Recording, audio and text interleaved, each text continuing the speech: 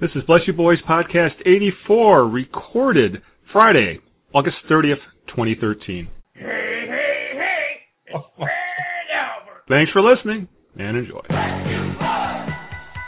Detroit is gonna party.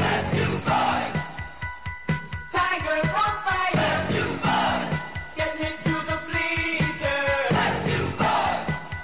Come on, cheer up. There's a roaring noble sound. The Tigers are back and the word's going round. Summer's alive on Trumbull Avenue. Allenland second check with sweet Lou. Welcome to Bless You Boys Podcast. We're the editorial staff of BlessYouBoys.com, SB Nation's Detroit Tigers blog. Kicks around the past week of Detroit Tigers baseball. And yes, it's only been a week rather than, well, the kind of patchwork schedule we've had as of late, but we're going to try and do them every week from here on out. As usual, I am your host, blogger, wrangler, and co-managing editor of Bless You Boys, Al Beaton. You know me around the site sometimes as Big Al. You know, it depends on where I'm at on SB Nation. That's what comes up.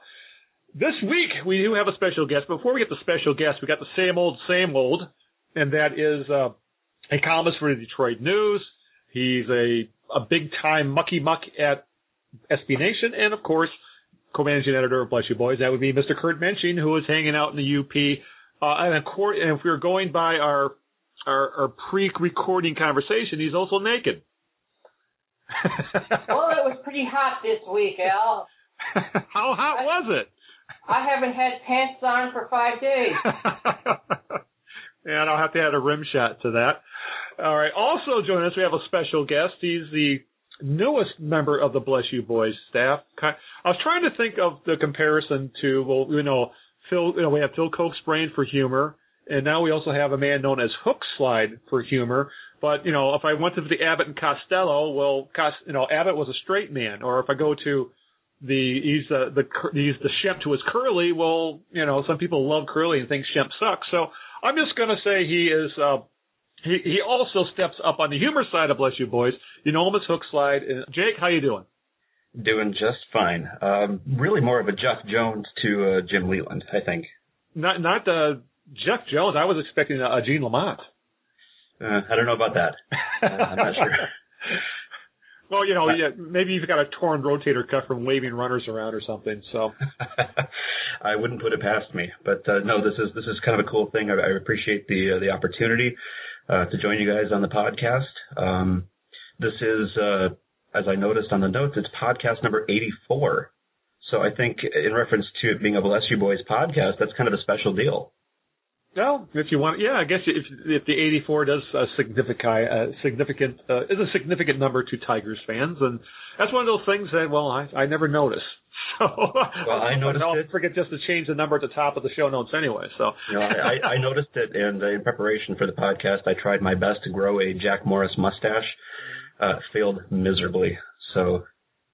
Sorry about that. I have the facial hair portion of the podcast covered for everybody. So with my evil-looking goatee. So, all right. With that, before we get into actual baseball talk about the podcast, if you want to contact us, there's several ways to do so. BYBpodcast@gmail.com, BYBtigers@gmail.com, at Bless You Boys on the Twitters. Several of us have our hand in that Twitter, but that's mostly Kurt's doings.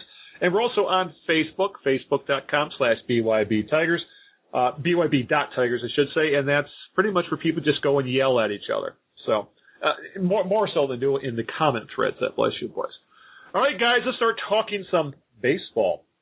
And this past week, Tigers has pretty much just played 500 ball, but one was a series sweep and one was a near series sweep in their other direction. They really got blown out for 3 games. Well, pretty much 3 9/10 games until the 9th inning of the Game 4 of the A's series.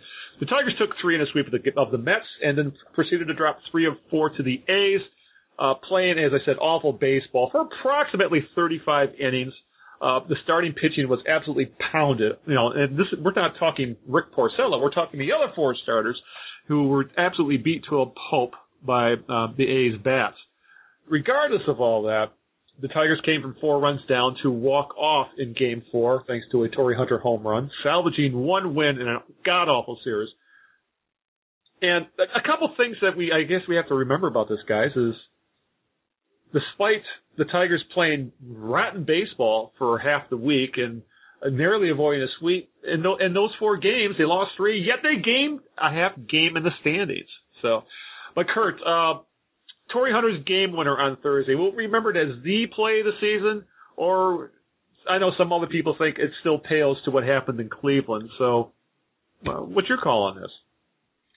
Well, because all of us have short memories, it will be the play of the season until the next play of the season. Ah, yeah, good point. There's still more than a month of baseball left, and I mean, I think we had to go pretty deep into the year and to get a play of the year in the past year or two. So, was it Dirks in September last year? Yeah, that was a slide in mid-September. Yeah. Right. So there's plenty of time left in the year to forget about this one. I'm sure we will, especially if the Tigers lose some more games.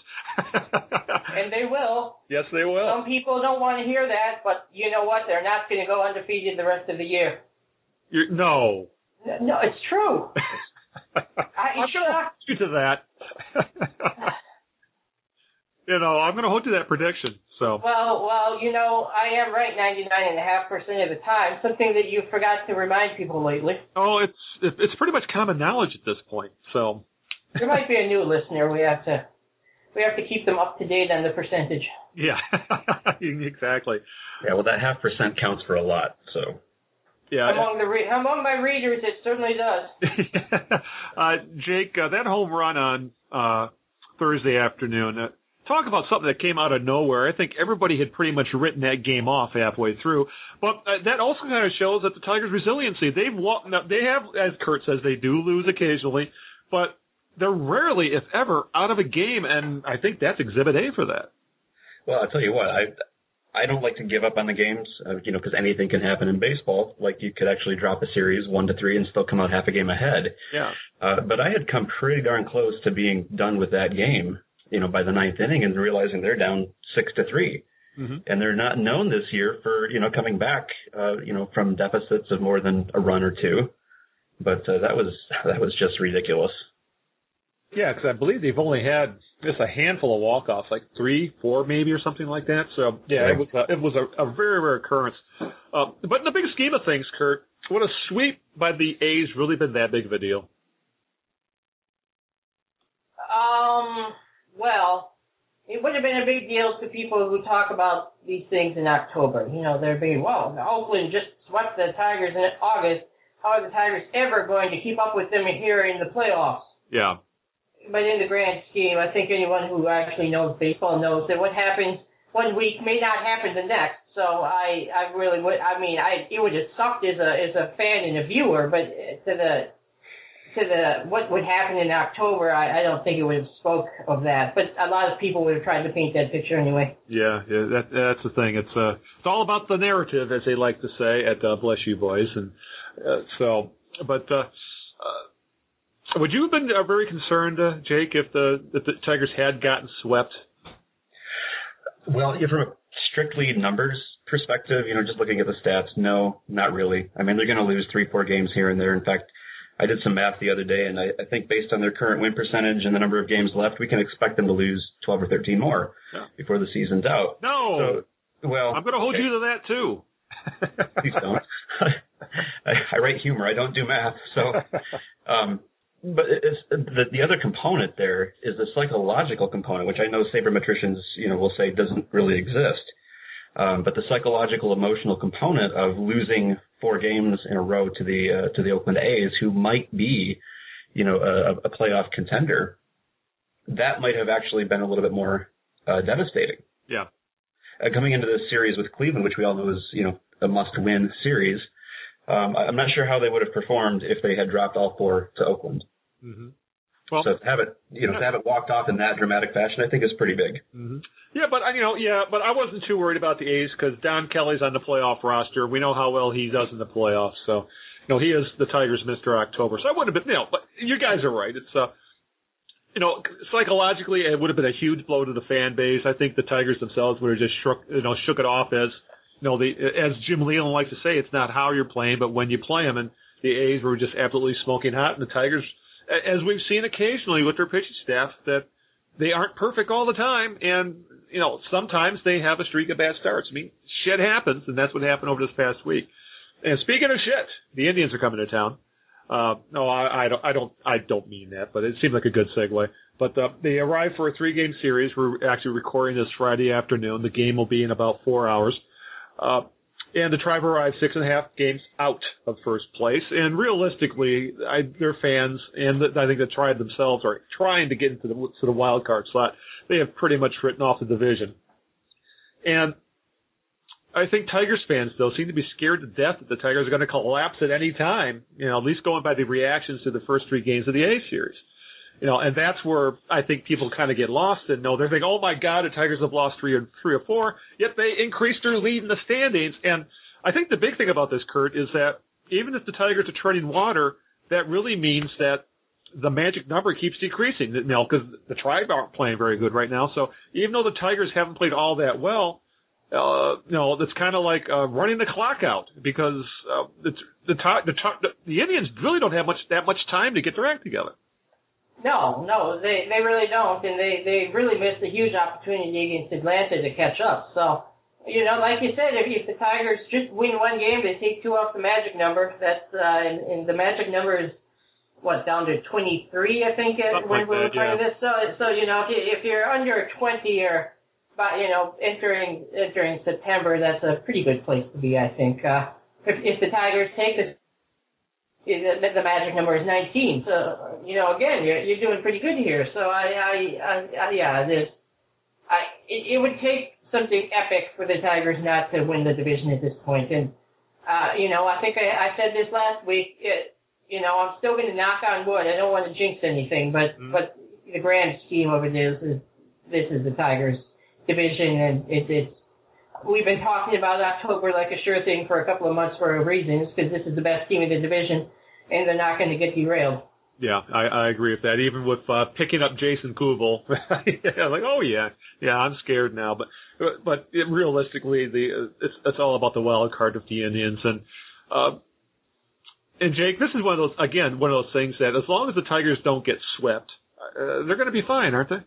And even if they don't get swept, they're probably even if they do. Yeah. You look at the record as it stands right now, and they've won. The Tigers have won 80% of their games against Cleveland so far. So, really, why are we worried? Especially because this is podcast 84, and the magic number is down to a Kurt Gibson. Yeah. Well, you're good at math. Yeah, you're good at numbers. Now and again. No, I mean seriously, they've won so many games against Cleveland. I mean, where does the fear come from? That the Tigers are going to collapse at this point against the Indians? I really don't see that. But that's the thing. That's the problem. I think too many people are listening to certain sports talk radio hosts that keep kind of pumping that fear gland, just for the sake of maybe some listener, generate some controversy, generate some talk. But I really do, I think anybody who's been watching baseball all season long and really been paying attention to this team, I think a collapse is, it ain't happening. It's just not happening this year. The pitching staff even though the pitching staff was pretty crappy this past week, it's not going to stay that way. So, but crappy pitching, I guess it kind of leads us to Justin Verlander. And, everything I heard from listening to WXYT, the morning after from his awful start against the A's, I've heard all the following theories about what's wrong with Jason. I want to call him Jason Verlander, but Justin Verlander. And one, he's jealous of Max Scherzer because Max has been so good. The contract has made Verlander lazy. Obviously, his arm is worn out because he's thrown so many pitches. His mechanics are screwed up because he's thrown so many pitches. And he just plain sucks and is now Barry Zito 2.0. And he should either be traded, DFA'd, sent to Toledo, or put in the bullpen. So, again, that's that fear crap that Tigers fans seem to be so good at. But Verlander says he's been through this before, obviously referring to 2008, and he's not worried because the quote he used is he's a better pitcher now. And Jim Leyland, his solution was Verlander needs to make it simple and be aggressive. So, Kurt, I know we've kind of every few weeks we tend to drift towards the Verlander conversation, and it's it looks like he figures things out, and then he has a start like he did against the A's, and this is starting to just look like one of those seasons for Verlander where he's just, this is what he is. We're just, he's kind of a better Al Albuquerque right now. We're just not sure what we're going to get from start to start, and it may end up being that way for the rest of the year. I know what we're going to get. We're going to get annoyed every start. I mean, it's really starting to piss me off. But like you said, it just seems to be one of the, and I think we talked about Max Scherzer this week last year. Yeah. Where we say it's inconsistent. You never know what is going to show up. It will drive you crazy, and then suddenly Max Scherzer is Cy Young this season. So in the long run, I am not worried about Verlander or the contract or anything at all like it. In the short run, I'd certainly like to feel more confident going into October, and it's hard to feel confident in Verlander given how he's pitched for most of this season. So, that does play a role, and I guess we can talk about that later, but, how do you approach the playoffs when you can't just bench the guy? He's been your ace and your Cy Young when you're MVP and all that, but, what do you do with it? And how long, if he's starting a game in the playoffs, how long can you stick with him? You got to get someone up in the bullpen, in the second inning or what? So there's all sorts of other things going on. But, in the long run, no, I'm not worried at all. Jake, how about you? You agree with Kurt, or are you a little more concerned in him that maybe, being he is 30 years old, that maybe we've just seen the best of Justin Verlander, and really it would be hard to top the last two seasons where he was the best pitcher in baseball and legitimately could have won 2 consecutive Cy Young awards. And maybe he's just not going to be all world anymore. If he ends up very good, fans can't complain. But maybe I won't say this is going to be Justin Verlander, but to expect Justin Verlander to be what he was the last 2 years, don't you think that may be a little too much? Well, I try to make a distinction here between, calling it what it is right now. It's a very bad 2013 for him. And there's nothing wrong with saying that, I don't think. But you don't need to leap from that right to he's done as a pitcher. That's a fine line to try and walk, and say, no, 2013, there have been so many stats pulled from this year that are compared over and over again to the 2008 season. So, I think we're, well within our rights to say it's not really a good year for him. Mm-hmm. Next year, he's Justin Verlander. Come on. Well, let me ask you this, Jake. Come playoff time, where do you station him in the rotation? Because I have a feeling Jim Leyland, if he's going to be, and he should be able to manage his rotation to the point where he'll be able to pick a starter for Game 1 of whatever series they have. I really kind of think that we may see Justin Verlander get that Game 1 start. Do you think that's going to happen? Boy, I wouldn't predict. If I was Jim Leyland, first of all, I'd be on my 3rd pack of Marlboros right now. But I would not start him in Game 1. And it's not just because of the 2013 that he's having. It's the way that his 2013 is really lining up with his playoff history. Yeah. And he's not typically been great in the playoffs, aside from a couple starts in last year's playoffs. So I don't think it's any... It wouldn't be any disrespect to him to say, we're going to start with Sanchez or Scherzer in Game 1 and 2 and let Verlander pitch 3 and just see how he does. Kurt, do you think that'll happen? Because you know how Jim Leyland is, and he's very loyal to his veterans. But do you think that realistically it would make sense for the Tigers to have Verlander as their number 3 guy, as Jake says, behind take a pick between Scherzer and Sanchez? Do you think that's what's going to happen, or will tradition and trust in Verlander make him the number 1 starter? I think he's going to be number 1. I really do, and I don't know if I'm really concerned about that because, well, let's face it, if you're talking about a 3 out of 5 series, as long as Justin Verlander's anywhere in the first 3, it all counts the same. So, you'd rather start off 1-0 than 0-1, but you still got Verlander pitching in the first 3 games, and it's still the same to me. There's psychological aspects, like Jake said, but I'd like to see Max Scherzer starting, especially because he's going to win the Cy Young this year. But as long as Max is pitching number 2, what's the worst that can happen? You know, obviously baseball is baseball, and it never works out like it's supposed to. But you still expect, you know, at the worst you're 1-1 after the first 2 games, and you know you'd rather be 2-0, but it's not the end of the world. Yeah, but I got to say, though, I love some of the theories from the fan base as to what's the matter with Justin Verlander. I still think my favorite is he's jealous of Max Scherzer.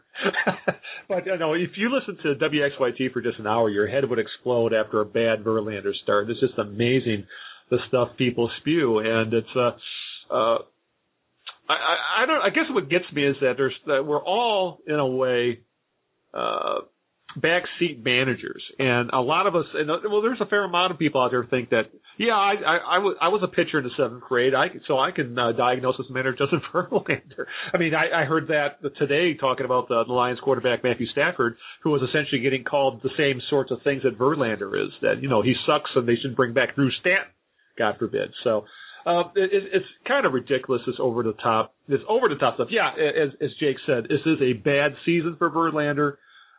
But it's not the end of his damn career, and I really don't see him becoming Barry Zito or anything near that, or even Tim Lincecum. So, and God forbid, you know, Zito and Lincecum played a big part in the Giants beating the Tigers last year. So, who the hell knows what's going to happen? But in the end, I wouldn't mind Verlander being Zito in the World Series. Yeah, exactly. He was great. He beat Verlander in Game 1, for Christ's sake.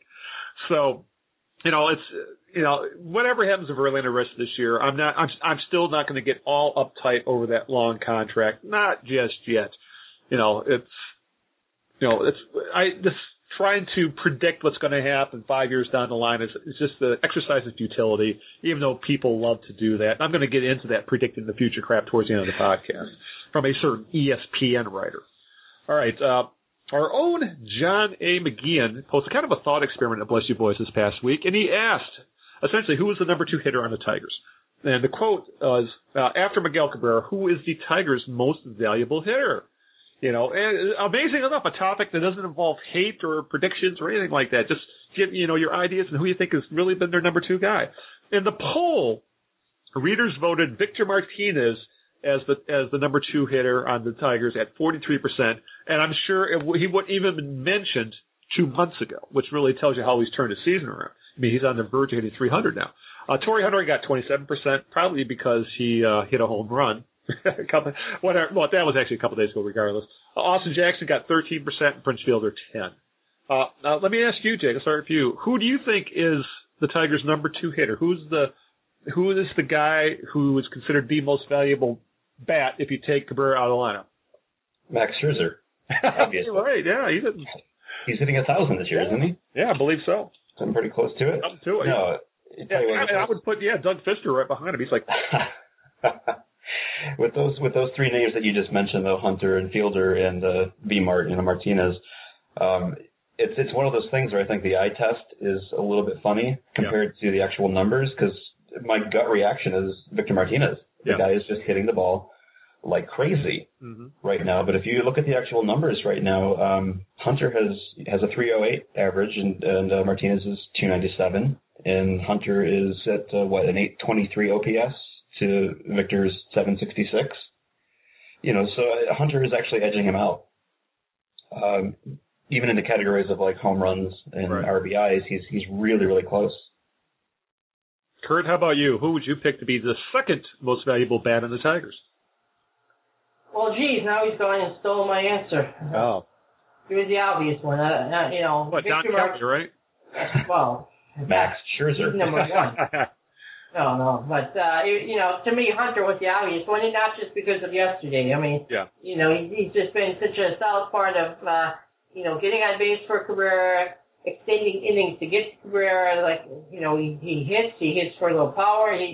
He fallen a triple short of the cycle twice this year, and, you know, you could debate whether he would have actually gotten the cycle if Brookins had actually realized he was going for it. Yeah. So, to me, he's a little bit of everything. I think we expected, you know, his numbers were so good last year, I think we expected him to drop off, but it really has not been nearly the drop-off that I thought he would have. So, yeah, it's definitely Hunter. But, you know, if you want to stretch a little further, though, you know, it's the interesting thing about the lineup is, you know, besides you name those first 3, but it's still a solid lineup, top Yeah. to bottom. You might go, well, it's a step down to get to an Infante or an Austin Jackson might not be performing as somewhat expected, but even then, you're not saying they have bad seasons. They're having good seasons compared to their, what you expect for their position. So it's really up and down, pretty solid. And even Don Kelly is hitting. Yeah, he's having a career year. His OPS is over 700, and I think no one saw that coming. But if you're going to go in a different direction of this, I'd still say the most important hitter, say for Cabrera, is still Prince Fielder, because if he comes around, this offense looks so much better. And actually, he is coming around somewhat. I mean, he has been starting to swing the bat better in August compared to that pretty much a 2-month slump he had. But it's just jaw-dropping to see how good Victor Martinez has been over the past 2 months. He was hitting .230, and people were calling him washed up in May, and now he is going to be, he'll probably be over 300 by the end of the weekend. So it's absolutely stunning just how he's turned his season around. And well, let me ask you guys this question. Is it just me, or does Torrey Hunter seem, again, we're just going by the eye test here, but doesn't he seem a lot more streaky at the plate than Victor Martinez? And let me put this kind of in context, that if you're going back to yesterday's game and it's the 9th inning and there's 2 outs and runners on, would you have rather seen Hunter have that at-bat or Victor Martinez? I guess it depends what you're looking for, because Martinez doesn't hit home runs. He doesn't hit a lot. No, that's not his game. He's a line drive hitter. So if you're looking for a home run, probably, if not in that situation, I guess that at that point, Hunter is the better option, just because he's more likely to hit one out compared to Victor Martinez. What's your take on that, Kurt? I was not informed I was going to have to do research for this podcast. I warned Jake about this, that you like to be surprised. So I didn't do any research either. I am making every bit of this up. But no, I think Al, see him good as green. I think Al had it right if you're, but either way, I think it's a win-win. But with Cabrera having left the game earlier, it took that pop out where he ended all in one stroke. So I can see where Al came from with wanting Hunter in that position. And what is interesting about that play is that, how things ended up in that game, is that people are forgetting all about Victor Martinez kept that inning alive by muscling a single to center to get Hunter to the plate. If he doesn't get that single, game's over. So, and that's kind of lost in the whole the walk-off home run stuff. So, Martinez has just had an absolutely amazing second half. Well, actually, probably 2/3 of the season, because you can't get him out right now. It's absolutely ridiculous. So, but regardless of all that, let's talk to someone who people love to hate. Now that they're no longer hating Victor Martinez, and with Brandon Inge and Ryan Rayburn having moved on to, well, in Rayburn's case, greener pastures, and in Inge's case, probably back home in Ann Arbor at this point, and Phil Koch now currently residing with the Mud Hens, it seems like Andy Dirks has become the fan base's favorite whipping boy. But the question is it deserved? And why Andy? Why the neck? Jake, what's your thoughts? Well, I did a lot of research for this question, just for this one alone, and my exhaustive research shows that his neck is actually an implant. So that's a big part of the reason right there. Breaking some news. There you go.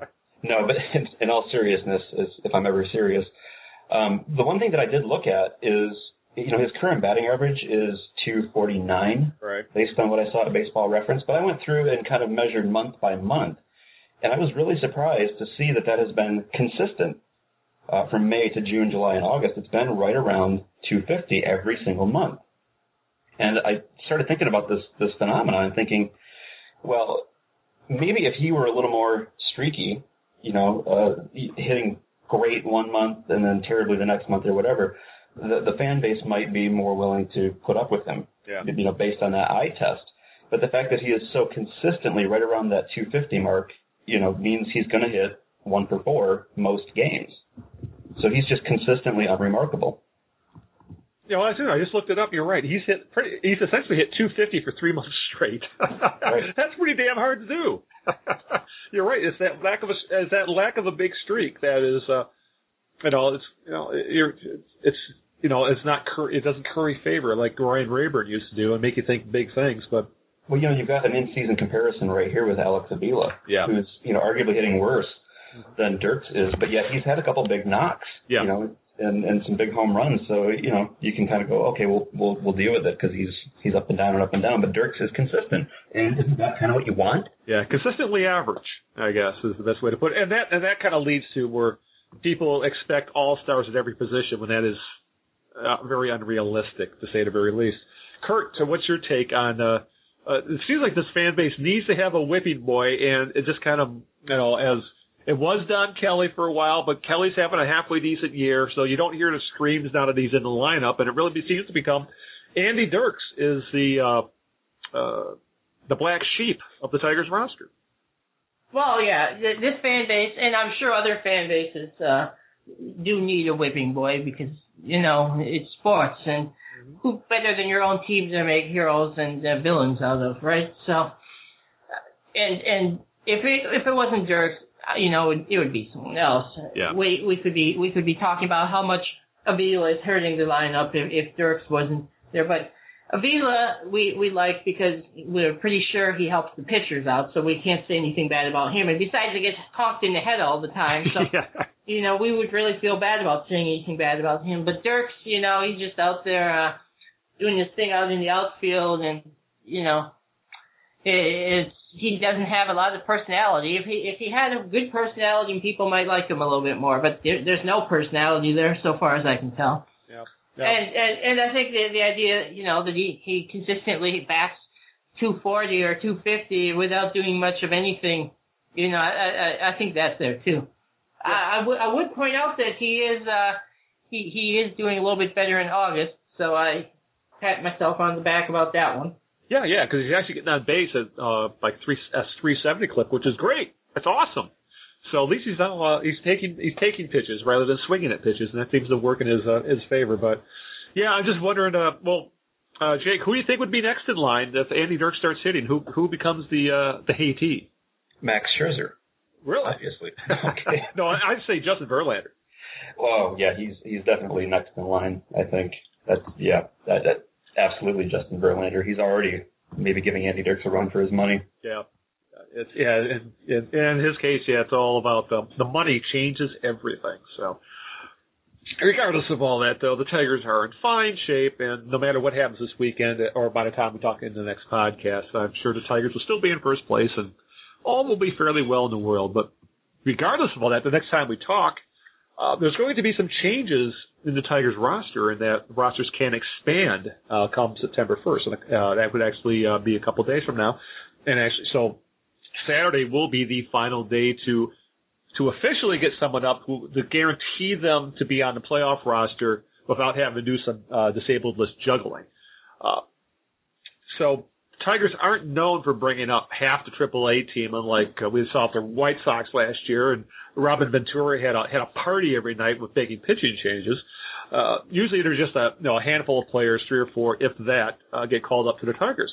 This year there seems to be a fair amount of people who could get called up.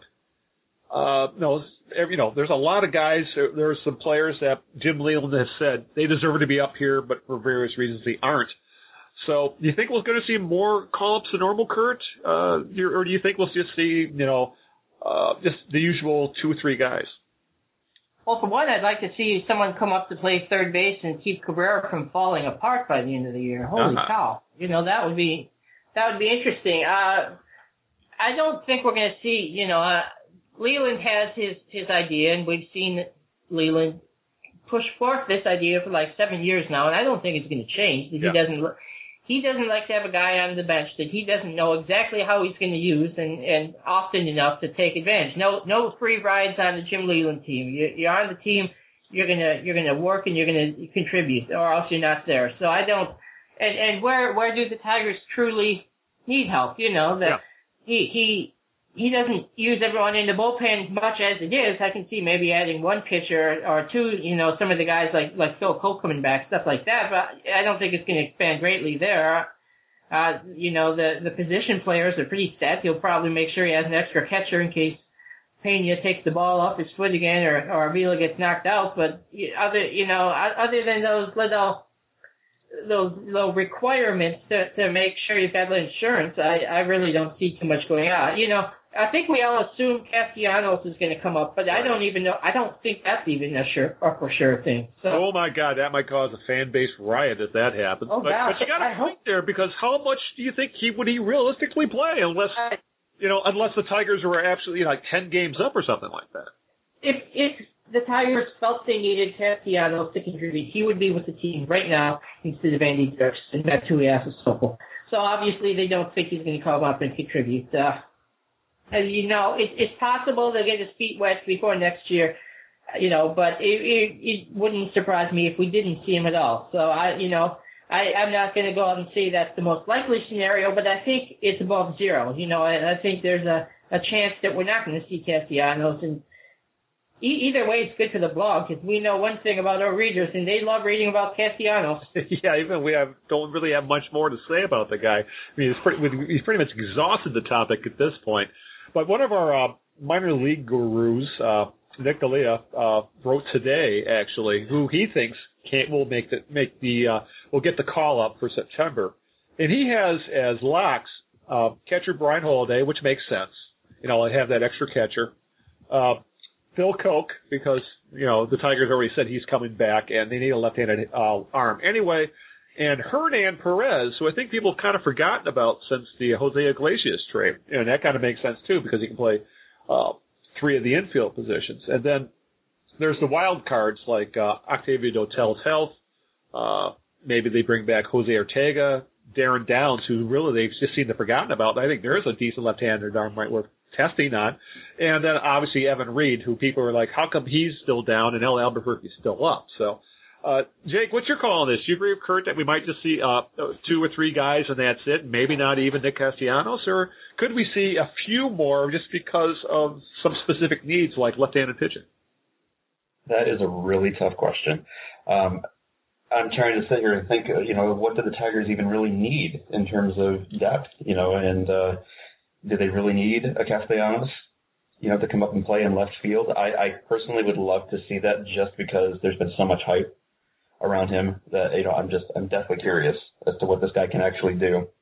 But I would tend to think off the top of my head that, what they really need is more depth in the bullpen. Yeah. So why not Evan Reed? Yeah. And anybody that's not named Phil Koch. That makes no sense, Jake. It's just load up on bullpen arms. What the hell? Hey, why not? Yeah.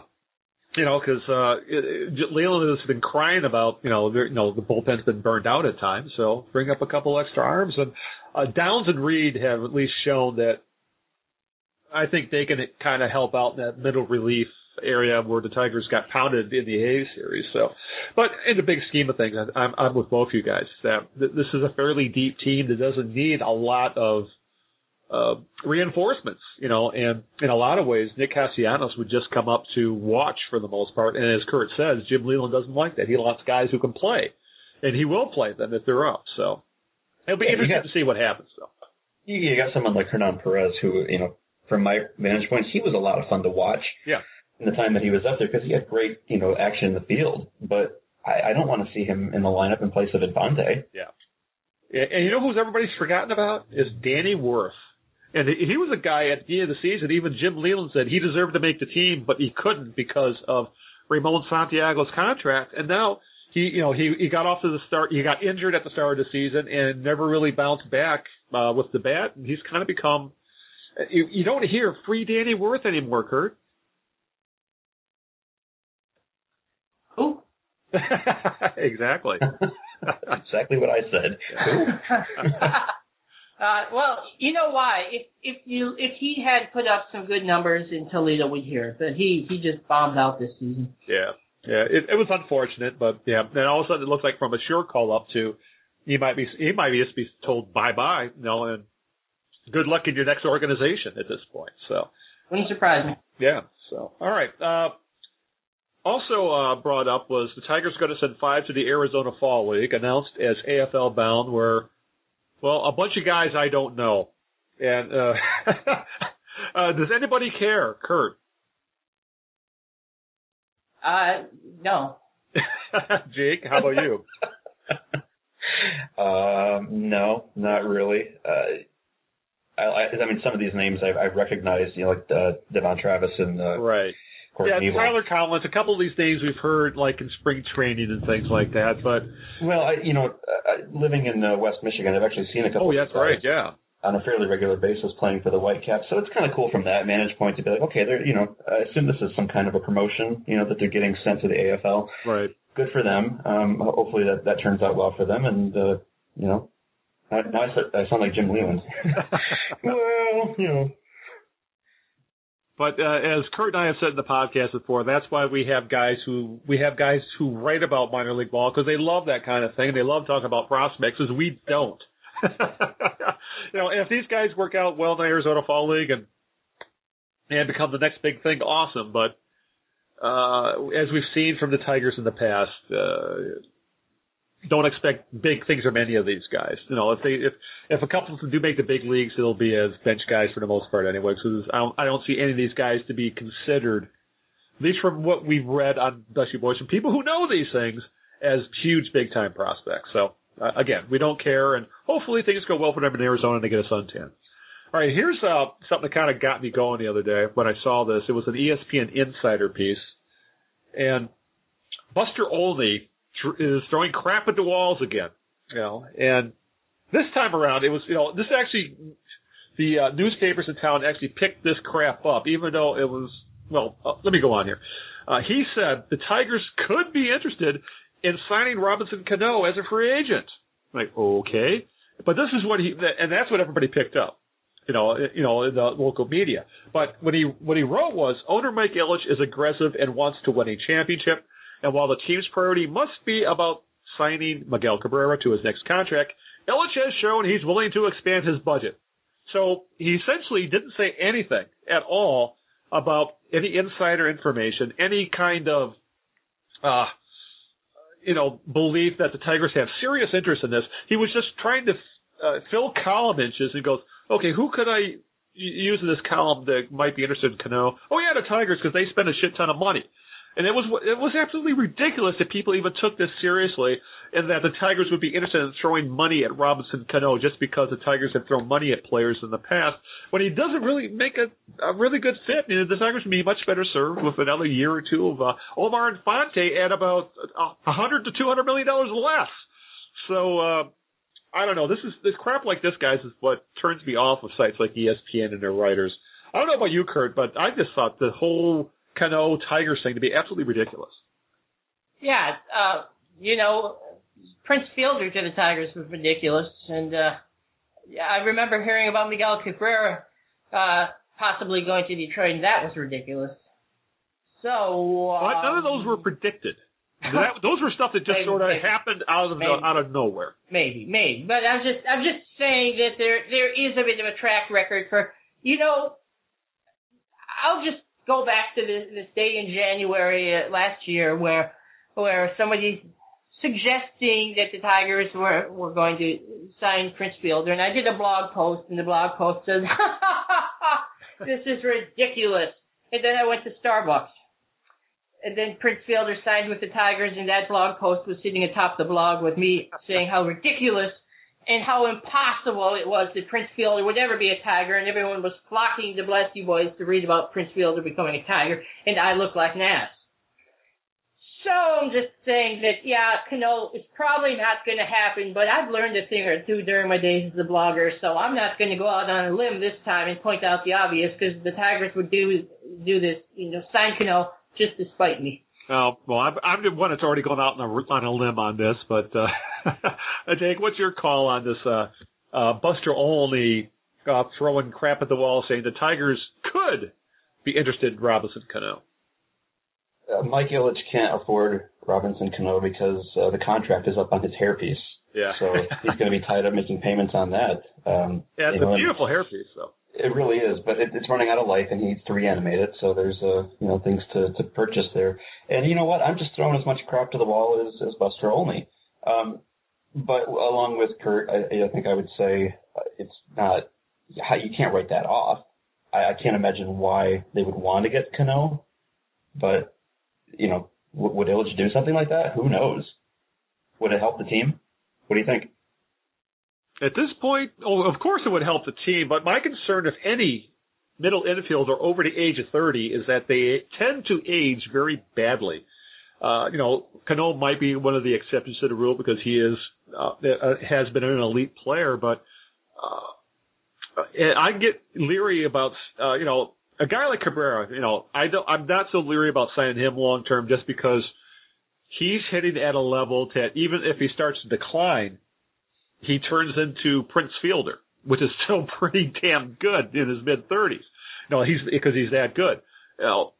Cano starts to decline, he probably becomes worse than Omar Infante. And Omar Infante has had an excellent year at the plate. I haven't bothered to check the stats, but Omar Infante's been an excellent second baseman for the Tigers, when he's been healthy. So this is one of those things where would he help the team? Yes. But would that money help the team more by making sure you lock up Cabrera and Scherzer or maybe plugging holes in other positions and then giving Omar Infante $7 million? I think that'd be the better way to go. Yeah, I would agree. When I say would he help the team, I'm talking more in the long term. And exactly to your point, is he going to last? If they signed him to a 10-year contract, could that money be better spent elsewhere? Probably. So overall, in the long run, does he help the team? Yeah, probably not. Well, maybe in the very, very short term. Right. That would. But that again, the Tigers already have a couple of contracts that could turn out to be very albatross-like. 5 to 6, 8 years from now, and maybe a couple more if they start re-signing Cabrera and Scherzer. So. But then again, I think the only person who's going to be able to stop Mike Ilitch from spending money are his kids, because they say we want at least have a little bit left to live on when you die. So I guess that's about the only way it's going to stop Mike Ilitch from spending money at this point. But we'll leave Kurt out of this. Kurt's, because we don't want him to be embarrassed anymore after he was after the Fielder fiasco. So I'm hiding under the bed right now. Yeah, naked. So. Wow, look at the time, guys. I gotta go. It's a tall bed. All right. There was some interesting stuff that happened during it's not quite involving the Tigers, but some stuff that I found kind of interesting. We'd like to kind of touch on those when we start getting towards the end of the show. And the latest being, young stud pitcher's elbow blows up. Example number infinity is as I put it in the notes. Last year, all the angst was over the handling of the National Steven Strasburg and should he be benched or not. And actually, he ended up being benched. This season, it's Matt Harvey of the Mets. The Mets All-Star had his worst start of the season against the Tigers. A few days later, he was diagnosed with a partial ligament tear in his right elbow. Thus started the angsty. You got the old timers who are saying pitchers should throw more. You have the sabermetric types or the new school types saying they should be thrown less. They need to be coddled. They need to be an innings count. Then you got the old folks going back with, well, I threw 500 innings when I was 17 and I pitched into my 30s and the old usual stuff. The old new school, old school, the old give them rest. Just abuse them, one or the other. And the question is, who's right, who's wrong, or is there even a correct way to handle pitchers? Because if you ask me, Kurt, it's more like you just roll the dice with young pitchers. It's stuff like this happens there to a lot of them. And I don't think no matter even if Matt Harvey had proven to be a workhorse, if he was going to turn his elbow, he's not going to turn his elbow. Yeah, I saw, I think it was on ESPN, but maybe it was MLB Network, but I saw a graphic that they prepared, and it said, why did Harvey, hurt his elbow, and then it showed in 2010 when he was a college pitcher throwing 152 pitches in a game, and that was the reason being put forth, and we've spoken about this, I've written about this, this is a subject, if I am passionate about anything, it's one of the subjects I'm passionate about, and that is that we're spoiling our pitchers. We think we're bringing them along and in a safe way, and they're still getting hurt. It doesn't matter how much more careful could anyone have been with Steven Strasburg, and he got injured. I mean, it's just insane. Or we spend all of our time talking about a guy like Max Scherzer. Why did Arizona trade Max Scherzer? They were afraid his elbow or his arm was going to fall apart because of his mechanics. The Tigers fans at the time were afraid of the trade because he was an injury waiting to happen, and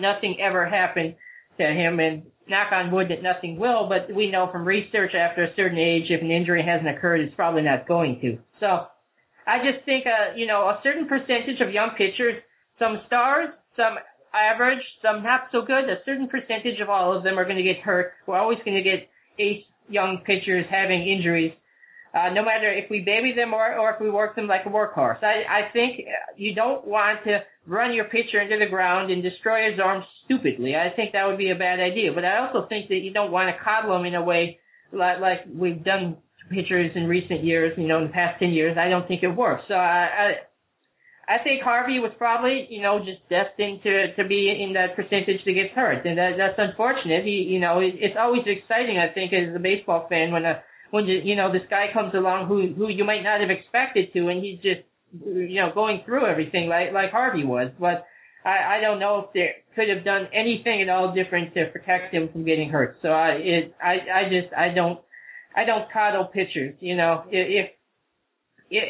If Harvey, if we could have done something in, one specific game and you go, if you don't do this, it will save his arm. Well, okay, maybe that, but no one can say what it is you don't do. So until then, and that will never be the case, I just think we have to accept it. Be reasonable, but don't run them into the ground. Don't coddle them. Just be reasonable and expect that some percentage will still get injured. Yeah, that's the thing, because even back in the day, Mickey Lowitz threw 300 innings in a season and was fine. Denny McLain threw 300 innings in the season and ultimately broke down. Matt Harvey throws 180 innings, breaks down. Justin Verlander throws 180-plus innings, and he's fine. And I think that's the thing. Everybody's different, and no matter how you decide to handle them, I'm with you, Kurt. I think if they're going to get hurt, they're going to get hurt. There's not a heck of a lot you can do to change that. It's just a matter of the genetic draw. Jake, how do you feel on this? You fall on the coddle, or you fall on the, a gut feeling type of managing your pitchers? Are you Dusty Baker, or are you the Washington Nationals last year, Davey Johnson? Well, I can't answer that question right now because my arm hurts. So, no, I would totally agree. There isn't a universal answer to that, to say, well, this is the one way that you do it. I think it depends, arm to arm, pitcher to pitcher, makeup to makeup. You talked about Lolich, throwing so many back in the 60s, but I was thinking of Sandy Koufax, who threw a lot of innings too, and he ended up retiring, before his time, so to speak, and people were surprised, saying, "Why are you getting out of this?" And he said, I have to take cortisone shots every day, and I don't want my arm to fall off. Yeah. So he got out of the business. But you think if anybody could handle the load, it would be Sandy Koufax. And then you got Denny McLain, like you said, pitched a whole bunch of innings, and look at him. He ended up in jail. Yeah. So there's a great argument right there. Yeah, for coddling your pitchers, yeah. You don't want to end up in jail. Don't throw too much. Yeah, you don't want, because the next thing you know, Harvey could be, robbing meatpacking companies of their pensions. So absolutely. But I think, Jake, that what's really, I think, bothers people is not that it happened, but it's the reaction afterward from all the arguing from people's how everybody has a philosophy how pitchers should be handled. No, even we got writers like Tom Verducci, who now has his Verducci effect, where he tracks innings of guys in their first year, and he says if they pitch over a certain amount, they're toast the next year. Rick Porcello was one of his prime examples. So I think that's what gets me, Jake. It's just I think it's an overreaction to the fact that guys get hurt, and that's the thing. Guys get hurt. Well, if you believe, what you hear, I hear this all the time, that pitchers are super, super competitive, and they will go back out there day after day after day. Right. Regardless of how they're feeling. I don't know how true that is, but I kind of look at this and go, geez, just use common sense. If you're a pitcher and, you're throwing a lot of innings, you're starting to notice, tweaks and whatever else, then back it off, Yeah, just ask Jerry Bonderman, who didn't tell anybody and ended up essentially ending his career for a couple of years because of that. So, but yeah, it's again, and next year it'll be another star pitcher whose arm goes bad. and we'll all start gnashing of teeth once again. All right, there was another article that came out this past week about, and this kind of leads to what the Tigers were doing a few years ago, and that one Forbes writer said the Astros, with their slashed payroll and rising TV money, we're going to make $99 million in profit. Then the Astros denied it, and then another Forbes writer broke it down, saying it was a flawed premise, and the Astros, yes, they are making a decent amount of money, but not the mostest ever of all time, like the previous writer said. But I guess the point of all this controversy, I guess, is aren't there good ways and bad ways to slash payroll and build for the future, yet still maintain a profit? And I think that's the question that are the Astros, I think, are doing it the right way. They, for all appearances anyway, seem to be pumping the money they are taking in right now with the slash payroll and increased media money and putting it back into the farm system and things like that. That's what the Tigers were supposedly doing a few years ago. They ended up just starting to spend it on free agents as well. Then you got the Marlins, who just rake in money hand over fist and just continually just trade away players as they get more expensive. So I guess the question is, we shouldn't be upset that teams are making money, Kurt. We should be upset what they're doing with that money.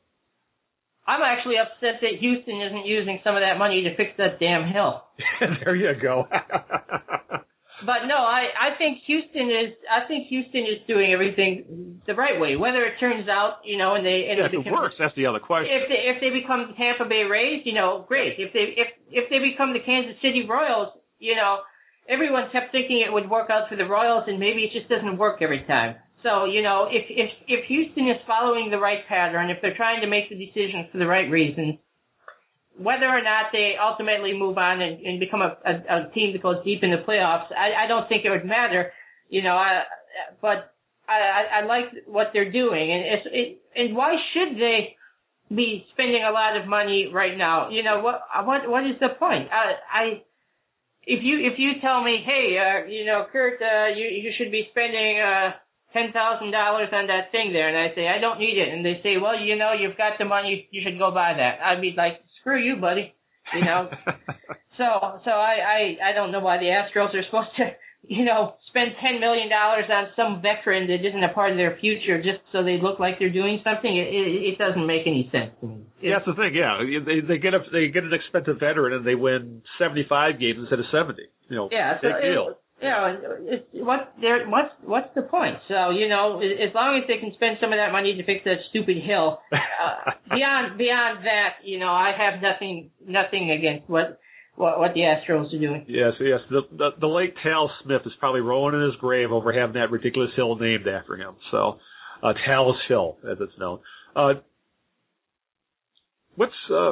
Jake, what's your take on this?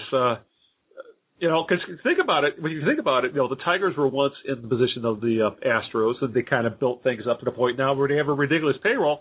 And that kind of leads to the point where I don't think the Tigers fans are getting used to what's kind of a bloated payroll, over $150 million. These things run in cycles, so I don't think Tigers fans can expect them to continue to have that kind of payroll, because sooner or later, guys get old, the team starts to, fall down the standings, and you can't just throwing money at free agents doesn't work long term. So I think that's what Tigers fans may be looking at, may say 5 or 7 years from now. I think you guys are missing the obvious point here, and that is Detroit just went bankrupt, and Houston is stockpiling all this money. Coincidence? I don't think so. They're going to purchase the city of Detroit, and then I don't want to be an Astros fan. Well, you might not have a choice, and they might fix that hill after all. Yeah. But no, I really don't. Of course you're going to make a ton of money in profit when your yearly payroll is $17.68. Anything over top of that, that's great. But my other thought is that, I have a hard enough time keeping up with my own financials. So you want me to, look at what some big league team is doing? I have no idea. Yeah, no, that's a good point, because for all we know, the Astros are cooking the books, and maybe they're making $200 million. So, say, we're only making about $50 million. Who the hell knows when they don't open the books? So I think we should get Bud Selig on this immediately. Yeah, he's got other things to do. He's trying to form a committee for more replay or some shit. So he's busy. But all right, let's move on to another controversy. This is the kind of stuff that really gets the columnist type fired up, and that is Yasiel Puig was benched twice over the past week, a week and a half or so, by Don Mattingly, the Dodgers manager, and it's supposedly for disciplinary reasons. But Kurt, isn't that baseball ease for we think Puig is showing up the other team, or Puig is offending veterans who think his head has gotten too big? Well, yeah, I think of it was, beyond that, I think in this specific case, it was, he was not respecting the game properly. Actually, that's more baseball-ese. It is baseball-ese, but I mean, you expect players to run it out. You expect players most of the time not to show up the umpire, or, to act a certain way, to have a certain professionalism that I think Puig was lacking. And, and we're not Scott Miller here, or some idiot who wants to stand on a pedestal. But I think there are some improvements Puig could make. You don't want him to lose who he is, but I think there are a few little professionalisms. Look at Bryce Harper. Bryce Harper 2 years ago, I hated the guy. I mean, he was just a young brash asshole. Taunting the pitcher as he rounds the bases and all that stuff. I don't want to see anything like that in the game of baseball. I just don't. And I was not a fan of Harper, but now I've come around. Harper treats the game the right way. He's a fun young player to watch. He does charity work and all the good things you want to see too. So now I would be happy to root for Bryce Harper, and I think we're going to see that with Puig. He's just growing up, and it will become who he is too. And I think he'll still have fun. I mean, Miguel Cabrera still has fun, and you don't want to take that out of a guy. But I think he just had to make little changes to his professionalism, and that's what Don Mattingly and the Dodgers are doing here. Do you think there's more there, Jake, or is this what Kurt's saying is just they're trying to get across to him that he needs to be at least a tad more professional in how he handles being a big league ball player? But I guess the fear is that if you start tamping on that he might become a different worse player. I think the baseball establishment has to make up their mind. Do they want spark and grit and heart and leadership and all that stuff, or do they want whatever it is they're going for right now by benching him? Well, what do you think, Jake? Is this will it work? Honestly, I decline to comment. Ooh, he's taking the fifth, Kurt. I will plead the fifth. I'm going to plead the fourth. I'm going to plead the 98th. No, that's right. There's not that many amendments. I'm sorry. Regardless of all that, he's a fun player to watch, and this also kind of leads into the Latin American players are fiery and they're free spirited things. The comments as well. It's a cliche, that American players are professional and Latin American players are unprofessional. And I think that's completely wrong too. But how the media seems to tweet Puig, he's either the bestest thing ever or he's the most disrespectful thing ever. Again, it's losing this guy where there's a gray area. He's probably somewhere in between, don't you think, Kurt? Yeah, for sure. I'm going to plead the fifth. If you guys are going to do that, I'm just going to stop this podcast right now. We're turning this podcast around and going home. Exactly. Right. Okay, so totally off the record here, and you can edit this out in post, but Kurt, did you even read what happened with Puig? What? Did you read what happened with Puig? Oh, yeah, I did actually. I did not, so that's why I'm pleading the fifth. Well, yeah. Yeah, no. Well, Kurt pretty much nailed it. Is that it was about not running out ground balls and things like that. Yeah, and I think there was an issue when he struck out there in the third inning or something, and that was the key. Yeah. But I guess it's all part of the backlash. It happens to all ball players that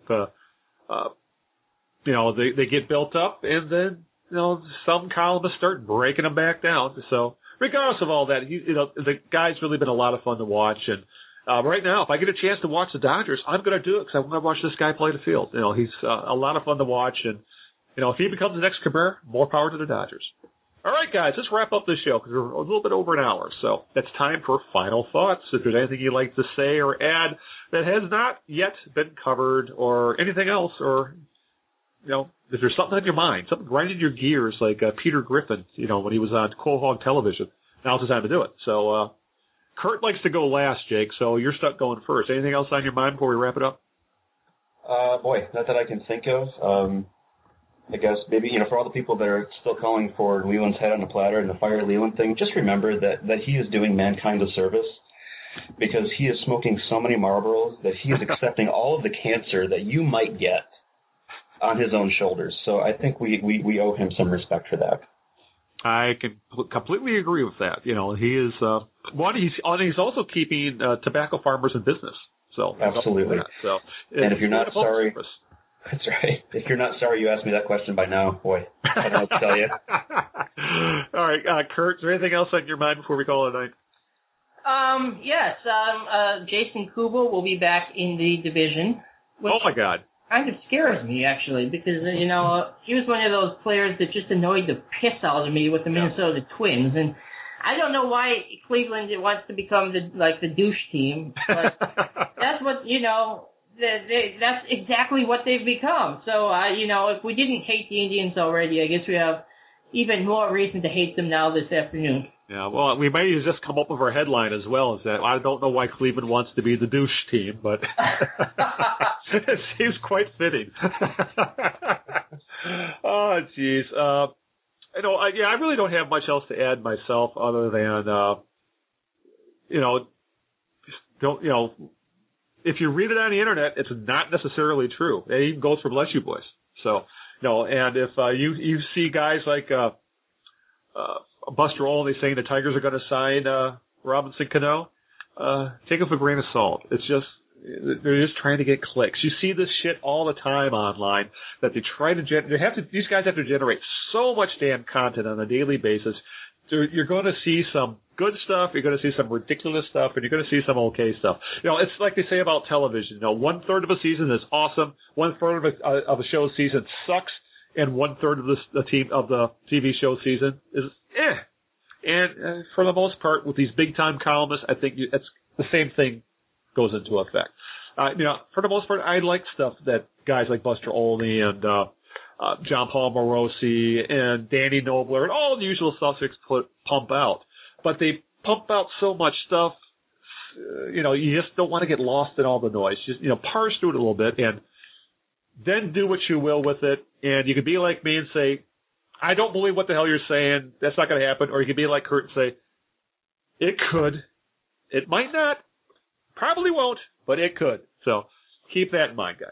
So, all right, with that, let's wrap up the show. So, Jake, where can they find you online? Because I know you're writing for Bless You Boys, but I know you're on the Twitters and things like that. Yes, I do use the Twitters, and the address is Cabrera's Corner at Twitter. How did you end up with Cabrera's Corner, by the way? Oh, boy, that was a failed blog experiment.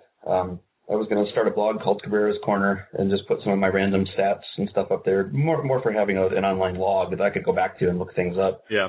And I started that Twitter account to go with it, and then things kind of developed from there. Yeah. And now it's a completely useless blog, and you could argue that most of what I put up at Bless You Boys is completely useless too, but people seem to like it. So. Well, people told all of us that same thing, so keep that in mind. That's right. At least I'm upfront about it, and I'll tell you, this is absolute crap. Yeah, Kurt and I are experts. So. That's right. Yeah. Right. Well, yeah. Kurt made up Babbitt. So. Yeah. But, you know, and you could always change it, you know, like they finally got me to change mine to get rid of the underscores and all that. You know, I used to, you know, plus my former blog, you know, the late lamented, the Wayne Fonz experience. And, so I added BY, you know, Big L BYB is mine now. You can always make a Cabrera's Corner BYB. There you go. Or Hook Slide BYB. Hook Slide BYB. No pressure, you know. I mean, you might be attached to Cabrera's Corner for all I know.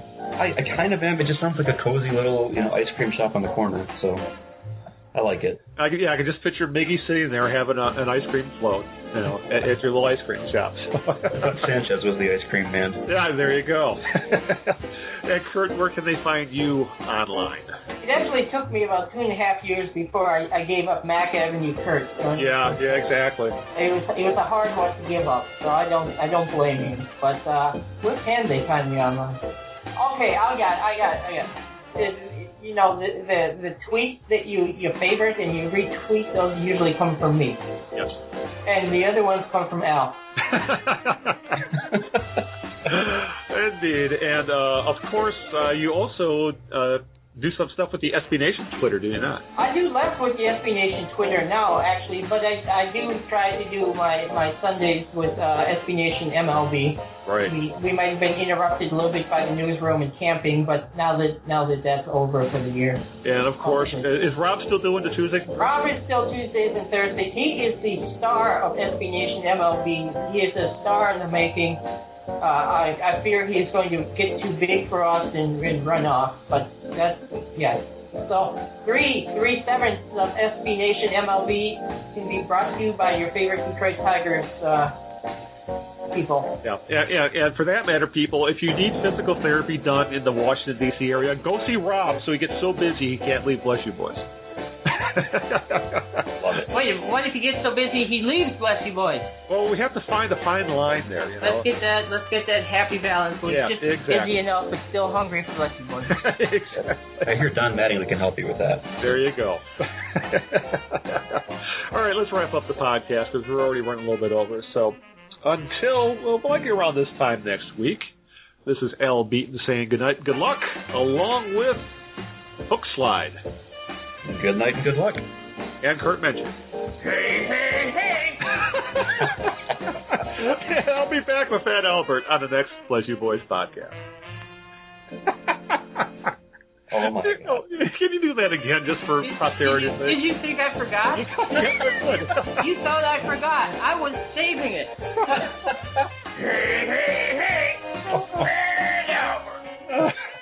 Oh, God. Now I can shut off recording. That's good advice. Thanks, big fella.